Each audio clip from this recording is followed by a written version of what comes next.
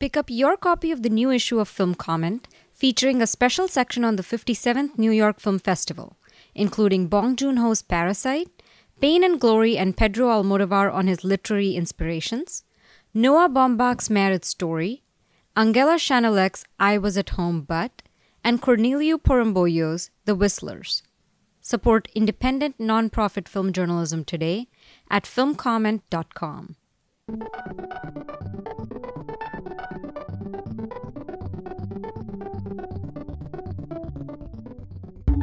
Welcome to the Film Comment podcast. My name is Nick Rapold. I'm the editor-in-chief of Film Comment, and this is another in our Toronto Film Festival series. We've been talking about the movies, large and small, all creatures great and small, here at the festival. And for this edition, I'm very pleased to be joined by Michael Koresky from Film Comment and Reverse Shot. And Justin Chang, LA Times. And Justin, this is our transatlantic connection. We also did one in Venice.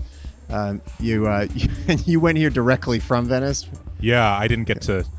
Living in LA, I didn't stop over back home. There's just no point. So, but I did a lot of laundry my first day I got back, so that was good. So you see what we go through to bring you the movies from all over the world. But things have been going on at a steady clip. You know, very busy first weekend. Lots of bigger premieres, and now things cool down a tiny bit. I guess also just because the streets aren't as packed as they are that first weekend. But Michael, you got here in the weekend, and you were just hypothesizing about a few of the movies you've seen that there's a theme you're noticing. It's hard when you're at a film festival because you can't tell if you're picking up on themes that are coming just from the films, or if you're picking up on things happening with your own brain patterns, or if that's really all one and the same. But I've found this to be a spectacularly nerve-jangling, anxiety-inducing edition of the Toronto Film Festival. I'm not going to deny that part of that is just me. I'm not going to just blame the films. I find film festivals to generally be anxious spaces. You're running from one place to the next. You're always thinking that you're seeing the wrong thing. And then if you kind of bring your own personal baggage into it, it makes everything a little heightened. So I feel like I've seen this ongoing theme in almost every single movie that I've seen here, in which they're about people slowly cracking up.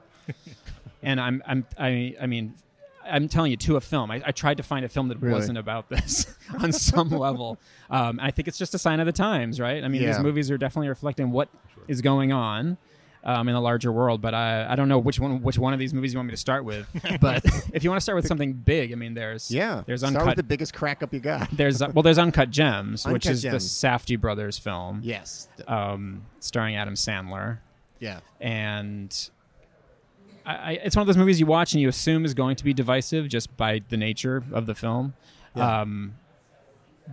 But I think because it's a tour de force performance on Adam Sandler's part, it probably will get a lot of praise, and I understand that. I'm very impressed with their filmmaking, but it is designed to shred your nerves, and I know this is kind of what they've been doing for a little while. I think this pushes it up against the limits. The sound design, the editing, the performance style. It's very Cassavetes. It's very voices in every corner of the voices, faces. Everything is coming out at you, and it was very tiring, I have to say.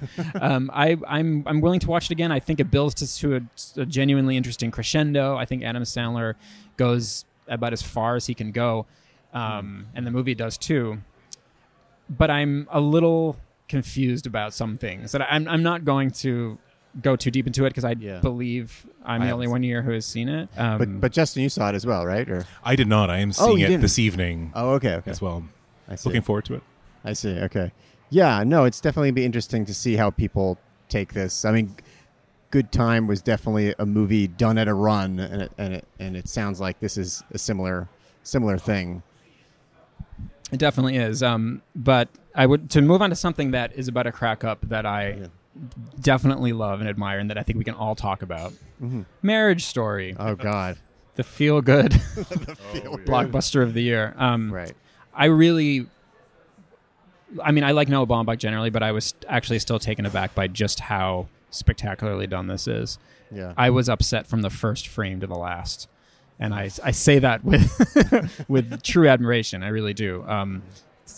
Someone else should jump in and talk about this movie, but Scarlett Johansson and Adam Driver give performances unlike anything I've seen from them. Yeah. They're really, really wonderful.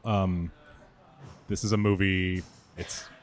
It's a divorce drama. You're watching the sort of the death throes of their marriage, and you're with I think a lot of the conversation around the movie is surrounding their perspectives.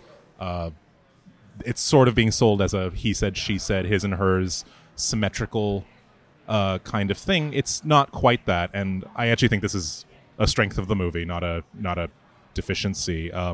It's very much the Adam Driver character's story. This is a loosely fictionalized, semi-autobiographical, whatever, based on Baumbach's the disintegration of his own marriage to Jennifer Jason Leigh, and it's very much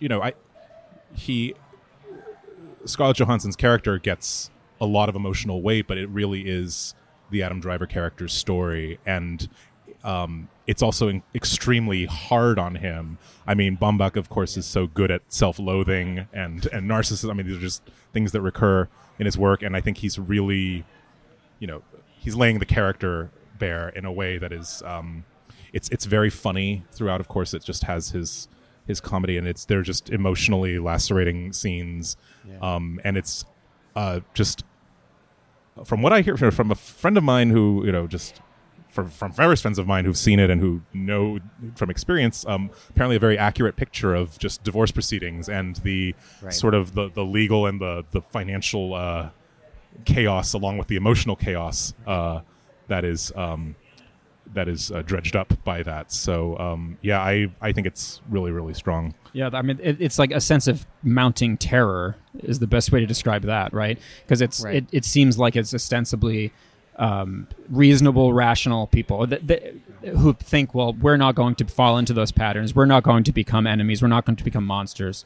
And just navigating the practical situation of what happens, it just explodes, or it's incremental, bit by bit. You see how these things happen and get ugly, ugly, ugly. And watching people devolve into that kind of ugliness, I it was so sad.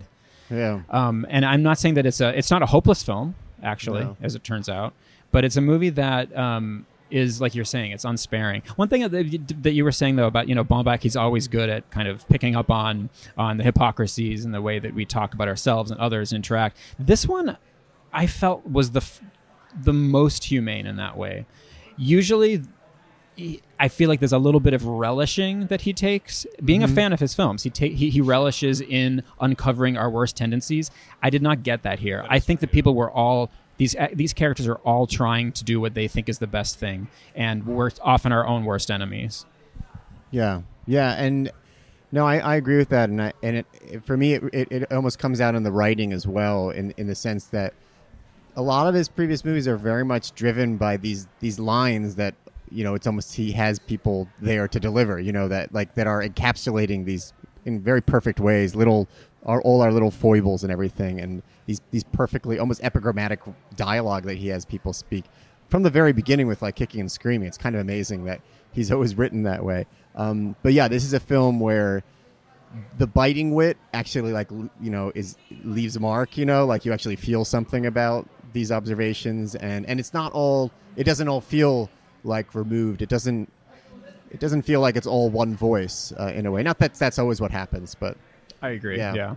And just there are so many scenes that start off as one thing and end as another. Yeah. And that's a great thing about also the lawyer characters. They're so finely etched. Right? I mean, Laura Dern and Ray Liotta and Alan Alda, each one. Yeah. When a scene begins, you think you know where it's heading. Yeah. And they kind of reveal who they are bit by bit. Yeah. And then there's the big fight scene between the two of them, which becomes so harrowing. But it starts out as a seeming reconciliation sequence. And I just want to say, I feel like you get through this film, which is almost 140 minutes, and scenes are allowed to play out in these very long, intricate, harrowing ways. And I thought, thank God for Netflix. I can't help but say that. A couple of years ago, we may all have been singing a different tune at some film festivals.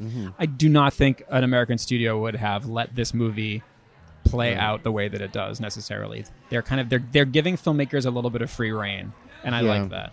It's the kind of movie too that, of course, will play very, very well in your living room, and yet it also struck me when I saw it as very, it's an audience movie. I mean, it's funny, I wasn't at the screenings in Venice or whatever. I saw it early, but hearing that people were cheering at Laura Dern's speech about the Virgin Mary and just when she's laying bare, what women have to go through and everything. I wish I'd been there for that. And so it's a movie that can kind of, I think, straddle that divide really nicely. And I think it's interesting. I think, formally he's doing some things that, overall I think the technique, serves the story, serves the script and everything. But even just the opening sequence, which also has exactly what you said, that starts out making you think one thing and then reverses quite nicely, is just some of the most, instinctive, just beautiful, this moving camera. He's navigating memories. It's some of the freest filmmaking I think I've seen him do, and he's not a formally uninteresting filmmaker. I think the tendency is to assume that he is, or that he's just got a very workmanlike kind of style. But of course, whether it's Francis Ha, Mistress America, I think he has been playing around, and here it just really comes together. For sure. Yeah, I hope I didn't say this already when we talked about it in Venice. But it's a movie that makes me wonder why he isn't like regarded as a more major film. Like, it doesn't occupy like a bigger place in like the American film landscape. Obviously within certain circles he is, but it's, it's strange that, I guess because he carves his own very kind of cutting path, but I don't see this should be a movie that should, not that I'm thinking in terms of awards, but it should be a best picture film, maybe it's just that there's something about his outlook of a lot of his movies that kind of removes himself, because he's often at a certain, cynical angle a little bit, but he does it very well. But this is one that I don't know how you couldn't ignore that he's one of our best filmmakers and writers, for film right now. No, I agree. Our foremost neurotic right now. Foremost neurotic. We always need one. We do. We need someone there quivering and hand-wringing at the front lines. For the rest of us. So that's Marriage Story, and a little bit of Uncut Gems. There's another movie that people probably are wondering a lot about, and that's Waves. Who's seen Waves? I have seen it, and continuing, I guess, Michael's theme of crack-up movies, because this definitely has a dimension of that. And Trey Edward Schultz, the writer-director, of course, made a very Cassavetes-esque, debut with Krisha a few years ago. Yeah. And then he made It Comes at Night, which was more of a post-apocalyptic genre movie. This one is sort of back to Krisha in a way, and insofar as, both he's really interested in the dynamics of family and sort of the perhaps the psychological breakdown of a family or of a family member. And this movie is about an African-American family in a South Florida suburb, and it's focused mainly on the older of two children, teenage son, played by Kelvin Harrison Jr., who's a terrific actor who was also in It Comes at Night. And I really dug just this movie. You're just in his head. You're in his body as well. He is he's a wrestling star. The filmmaking is very physical. It's Schultz uses this swiveling 180-degree camera pans. He does, long tracking things, and just really you feel the heat of this Florida neighborhood. You feel just this. It's a very sensual film. It's just and for a while I was just content just to follow where are we going with this, and there is this steady undercurrent of dread that builds, and it's.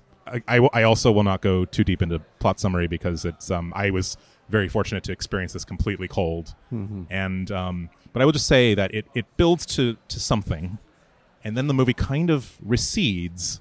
And I don't know if I'm reading too much into the title of the movie, but it has this sort of pulsing wave-like rhythm of the movie, just on a scene-to-scene basis, but even in terms of the structure and the build-up and what happens, and it builds to something that is really upsetting. And then it pulls back, and it shifts to the character of his younger sister, played by Taylor Russell, who's wonderful, and I think this is her first movie that she's been in, and she's incredible. And the father is played by Sterling K. Brown, who's always really good, and he is a very important character too. So, I was just enveloped by this movie. I think it's a real step forward in ambition for him, and it felt. There were times when I was just I was sort of watching through my fingers in dread at just what was going to happen. But then that second half where it really pulls you out of it, and there's this feeling of grace, of just this sense of life going on, even in the wake of horrible events and tragedy. And that is one of the it's one of the knockouts that I've seen for me personally here. Yeah, no, I mean, it's nice to see that because his last film kind of just fell flat and.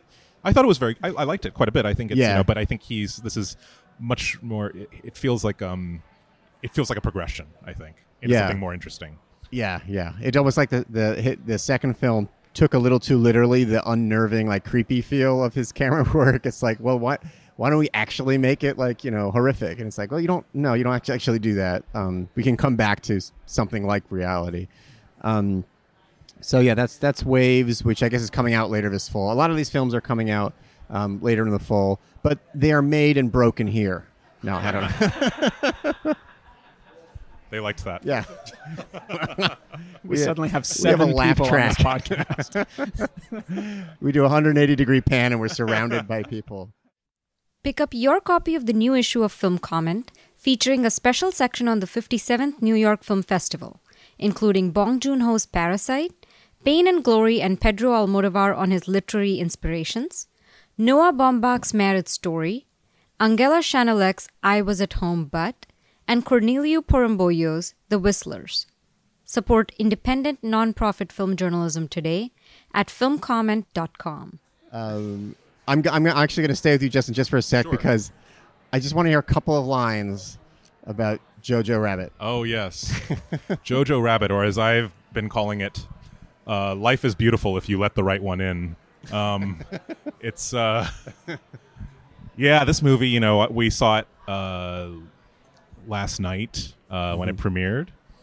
Why not just tell you the whole story? I was really tired, and I slept through part of it, and sometimes it's like I didn't want to weigh in authoritatively on the movie without having seen it, so I actually went to see it again this morning at the press screening, and I was I was glad I did, because it convinced me nope, my instincts were correct. It's an interesting thing sometimes when you find yourself just sort of resisting a movie, even to the point where your brain shuts down, and part of it is just physical exhaustion. Right. But sometimes you can trust your instincts when you are just not when you're not responding, or when the laughter, because it's a comedy, the laughter of the audience around you is sort of telling you one thing, but the movie is telling you another. Right. So where you're just out of sync with the movie and your rhythms kind of, I don't know, there's something interesting in that film. But the movie itself is this faux audacious, faux dark, World War II era anti-Hitler, anti-Nazi spoof, in which Taika Waititi himself plays Hitler, who is the imaginary friend of a young German boy in the last days of World War II.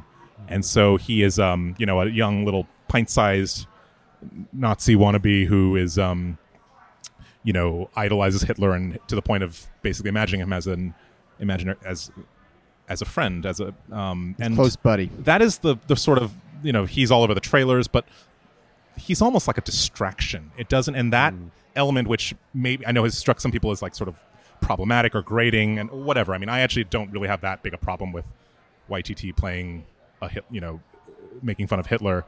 It's more what the movie is really about. And I guess I won't say too much about it, although part of me wants to just say everything about it and just to spare anyone having to see it. But I just think it's what the movie is really about is, to me, very much just a conventional kind of lump in the throat Holocaust movie dose of treacle. And there is one moment in the movie that concerning the character of played by Scarlett Johansson, who is the kid's mother, that I just thought was just reprehensible. And even this was last night, and I was like, I think I despise the fuck out of this movie. And I went back just to make absolutely sure, and yes, I do. And that's probably, and this movie is the reaction. like a lot of comedies here, like a lot of movies here, it played through the roof. You know, the reactions were ecstatic afterward, and it makes you think. And you know, it's best obviously not just to not pay attention to the reactions sometimes. But yeah, it's going to be divisive for sure. It already is. Yeah, not a fan. Yeah. Well, thank you for handling JoJo. You're welcome. Well, let's look at some of the uncut indie gems we might have seen. Oh, nice transition. Very nice. Michael, did you were just talking about a couple that you liked? Yeah, I mean, I really would love to put a good word in for this movie called Two of Us, which I actually haven't heard a lot of people talking about. It's in the Discovery section. The director is Filippo Meneghetti, and it stars the wonderful Barbara Sukova. And it's set in this apartment complex, or in this apartment building, rather, where these two, middle-aged bordering on elderly women have been involved in a love affair for many years. They live down the hall from each other. They don't actually, or across the hall from each other. And their affair, while not necessarily forbidden or a secret, it's something that they haven't really told the world. And now that they're getting older, they want to move together to, it takes place in France, I believe. They want to move together to Rome and spend their twilight years with one another. They love each other. And many different things happen that kind of get in the way of this. One of the things is, in a very Circean twist, they're selfish children. One of the women, who's wonderful, who's actually not the one Barbara Sukova plays, but she's played by an actress named Martine Chevalier. She plays Madeline. She's the widow of the two, so she has two grown children. And with these characters, the film actually pushes into melodrama territory, which is great. Like, I was getting a lot of like an Ali Fear Eats the Soul vibe from the film. It's very autumnal. It has these kind of like expertly done dream sequences, and I was just kind of impressed that it managed to be melodrama without having the quote unquote, melodrama hallmarks. It's just a beautifully made movie about these people, and I was kind of an emotional mess watching it. I mean, by the end of the film, I was really in tears. Because it's really about desperate love. It's about not wanting to, not giving a fuck anymore what anyone thinks, and just pushing ahead to be where you want to be in life. And there are a lot of things blocking in the way. And in that way, it's just kind of like a perfect melodrama.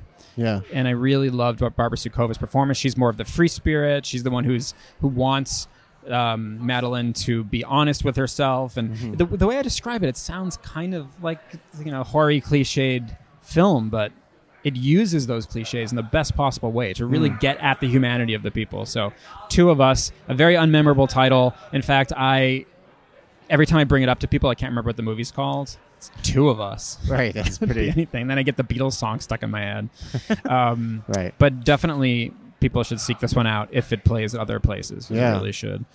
So but that also has like an element of the crack up, because Barbara Sukova's character becomes so desperate from being separated from her lover that she does these, things that are questionable and extreme for protagonists. So she becomes like almost an unlikable protagonist, Right. And I'm glad it didn't go too far, but it nicely problematizes things for a little bit. Yeah. So I really liked Two of Us. Two of Us, okay. And you were also talking about Africa, right? Okay. Yes. Another like, why did they title it this? Another kind of poorly titled film, a misleadingly. Well, I would say would normally be poorly titled. It's misleadingly titled for what it is. It's actually an Israeli film, and it's another one of those films, like, by description, do I want to see this? It's, super low budget, first time filmmaker. It's also in the Discovery section. He casts his own parents. It's shot in his house. Wait, his own parents? He casts his own mother and father. Wow. It's shot in his house. And you might think that it's, I don't know, self-indulgent or a little too DIY. I mean, and it's actually surprisingly challenging. And it also does like the fiction documentary hybrid thing. Like, how much is this really about his family? How much is this a scripted narrative? Okay, yeah. But it doesn't matter while you're watching it. And, it's one of those things where if you watch a film with a paying audience as opposed to a press crowd, you realize that some of these things we talk about as critics just don't matter at all. If the movie functions as a narrative and the audience is into it and they're asking questions about the people and characters and situations on screen, that it doesn't really matter. And that's how this played out. So I don't want to say too much about it, but it's one of those movies that like Two of Us, like The Audition, which is, I don't know if we're going to talk about. That's a film with Nina Haas. Mm-hmm. You have all these... It's kind of prismatic. You see these different things going on in these people's lives. You don't know what it's adding up to, and then when you finally see the big picture, you realize that it is about a life on the verge or a person on the precipice. Yeah. A crack up, as I keep saying. But by the end of Africa, I was very, very moved about this couple, this older couple, played by his parents, and a small film, but people should seek that out as well. Yeah. Yeah, I mean, the amazing thing here is that you can talk to 3 different people and they've seen like 3 different smaller films that they all love. Justin, do you have any sort of finds like that on a smaller scale? Yeah, it's true. I mean, you feel, it's like my publication. We have 4 or 5 different people here, and it feels like we're all on different tracks sometimes, right? Which is possible when you have a festival this big. I don't know if I know anyone who's seen. Actually, I know a few, but. The movie that I am about to recommend, which is Wet Season. Oh, yeah. By Anthony Chen, who made a debut a few years ago with Ilo Ilo, which I really loved. I don't know that this movie is... I don't think it's as good as that one, but he just has this really lovely... I guess you'd call it just a humanist touch, for lack of a better... I can't find a better term for it right now. This is a drama about... a Chinese teacher living in Singapore with her husband and her father-in-law, who is old and disabled, and she takes care of him. Her husband is ignoring her. Just their marriage is clearly sort of falling apart. At school, her students are they don't care. They're somebody says, "Oh, it's just Chinese." Nobody cares about this subject. But the movie is about this bond that she forms with one of her students who starts coming in for remedial Chinese classes. And you can sort of see where this is going because he develops a very clear and obvious attachment to her. The movie's very drawn out. And so it takes its time building up to the, will they or won't they? Will this become an inappropriate, untoward student-teacher relationship? And once it does, without giving away exactly what happens, perhaps it becomes a bit less interesting. But I really liked the long, leisurely build-up of this movie, and it is set during, as the title would indicate, during the monsoon season in Singapore. So you have very heavy and oppressive and sort of symbolic rain falling throughout, and touches like that are perhaps a little bit overdone. But there's a point in the movie where it's like the teacher who everyone's ignoring and nobody cares about and the student who has like absentee parents, so he's neglected as well, and the father-in-law who she's taking care of him, and these 3 sort of ignored, marginalized characters who are just hanging out together and enjoying each other's company and eating durian and like market stalls. And I just really sort of fell for it. I think I think this script is maybe a little bit more just... Listeners cannot see the hand motions I'm making. Oh, yeah. It's maybe just a little kind of on the nose or something. Right. But I think he has a wonderful way with actors and a wonderful way with time and with place and with setting. And I really enjoyed this. Yeah. So. Yeah. No, I mean, I only was able to, when I was going through a bunch of different clips, I watched the clip for that movie. And it's basically them eating a durian in the fruit in the class. Just watching them just scoop out more and more of it. So anyway, yes. That's my critical. There's more than one durian eating scene too. There's many. Yeah, it's yeah. Well, I think we're coming to the end of our episode here. I guess there was one more film I just want to talk to because I don't think we got to it in Venice because it screened maybe as people were leaving. That's Saturday Fiction, the Liu Yi film. And that stars Gong Li, obviously. And this is basically, what is real kind of drama. She plays this theater actress who is also some sort of double agent or triple agent, or it's a little confusing. It's a little confusing, and it's in wartime. Shanghai. 1941 Shanghai, right. yeah. Yeah, 1941 Yeah. Shanghai.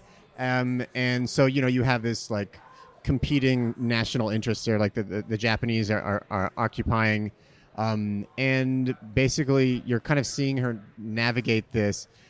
The movie is not told with like the let's follow the bouncing ball of like a thriller kind of thing. There's no scalpel like precision or clarity. There isn't. I mean, people are just sometimes there are rehearsals, sometimes people are attacking people, some people are kind of skulking around. She is terrific throughout, though. She's like, fantastic. it's kind of amazing that she's able to just kind of cut this like swath through the movie where you just believe she's just like intrigue personified and romantic angst as well, because she's torn between like I'm gonna forget. There's a husband who was jailed. There's an ex-lover that she's reconnected with. The theater director, the director of the play that she was involved with. Yeah, and then she also her like handler, I guess, who's played by Pascal Gregory. Gregory, yes, and who there's also some relation there. So that's an added layer. And if that was enough, this is all on the eve of Pearl Harbor. So you can wonder how that will figure into the plot. And didn't know what was going on half the time, didn't care. But what he manages to do is he builds it to this crescendo, because there's this kind of parallel drama going on in the play that's being rehearsed, which is a play that looks like is trying to like simulate like an actual cafe or like dance hall or something, so that you're not even always sure when you're watching whether you're watching a rehearsal or a performance of it, or I don't know. And that all comes to an amazing head by the end. That kind of like, just the way that almost like superimposes a level of fiction and intrigue on everything. That also comes to play in the world. People playing double roles, different identities, and then none of it matters. It just becomes a bloodbath. It becomes a bloodbath, but a very good one as well. Such a good. Yeah. Forgive me. It proves all you need to make a movie is a gong and a gun, basically, which was kind of how I thought that this sensational whirlwind of violence with which it ends, and it's a very satisfying. And I think it does come together. All the things that you sort of. I also shared the state of just total confusion half for the first half, and then it really pulls you in. But I have to say, personally, for me, I was just endlessly fascinated by. My dad was born in Shanghai in '39, and so, and I wish when he was alive I'd heard more about his experience of like, okay, when did you leave and what was, but it was just fascinating for me on that level just to see, not exactly where he grew up, but, the British, it's set mainly in the British and French concessions where there is still, the Japanese have not fully taken over these areas yet. And so there is still some room to maneuver. Yeah. But I kind of love it. I think it's, I go very up and down with Loye's films. I think that this is just the most interesting thing he's made in a while. It's shot in black and white quite beautifully. And he does this sort of, he plays with confusion, I think, a lot, and with violence, and here I think he does it with great purpose, and he has a great performance from Gong Li in it too. So it was wonderful to see Gong Li in such a big bulldozing central role again. Somebody who just she partly defined my movie coming of age, right? So coming of age is a movie lover in the 90s. Every Gong Li film was a new event. So to see her still so central and perfect and wonderful in this movie was very exciting. And like not at all like resting on laurels or like riding on her. It's a great performance. And I agree that some of the director's past films, he works a lot with a kind of like fog of passion that's that you're kind of working through in a film.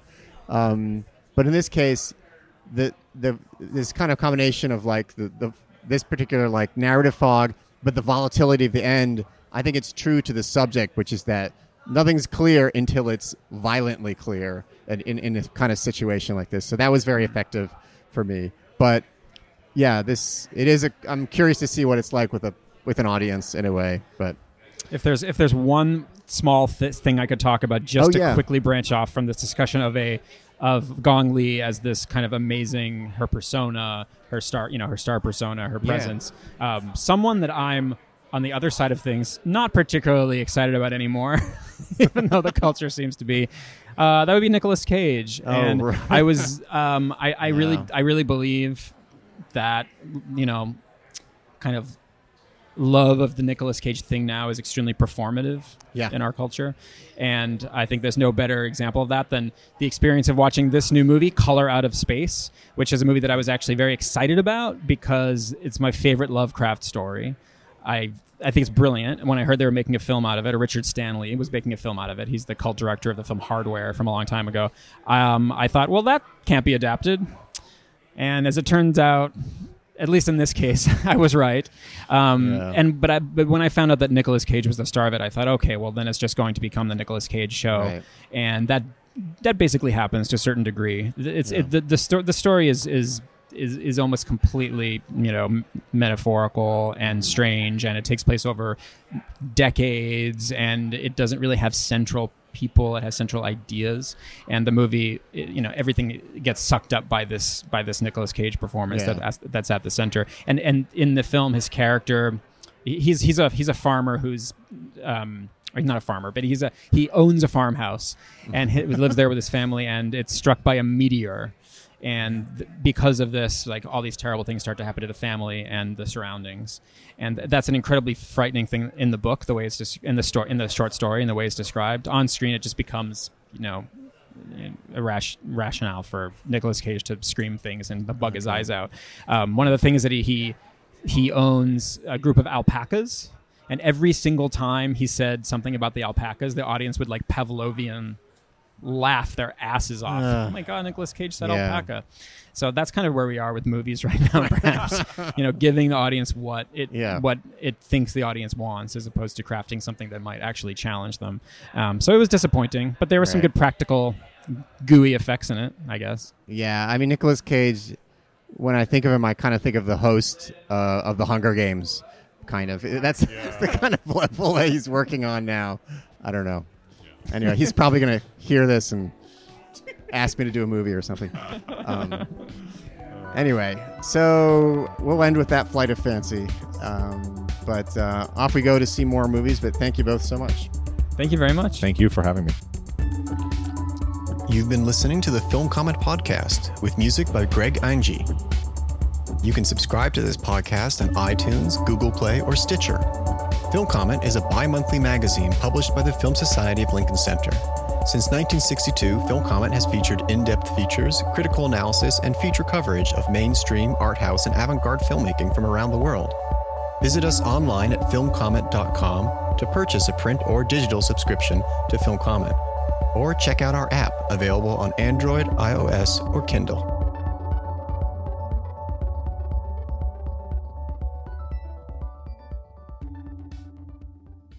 Pick up your copy of the new issue of Film Comment, featuring a special section on the 57th New York Film Festival, including Bong Joon-ho's Parasite, Pain and Glory and Pedro Almodovar on his literary inspirations, Noah Baumbach's Marriage Story, Angela Shanelek's I Was at Home But, and Cornelio Porumboyo's The Whistlers.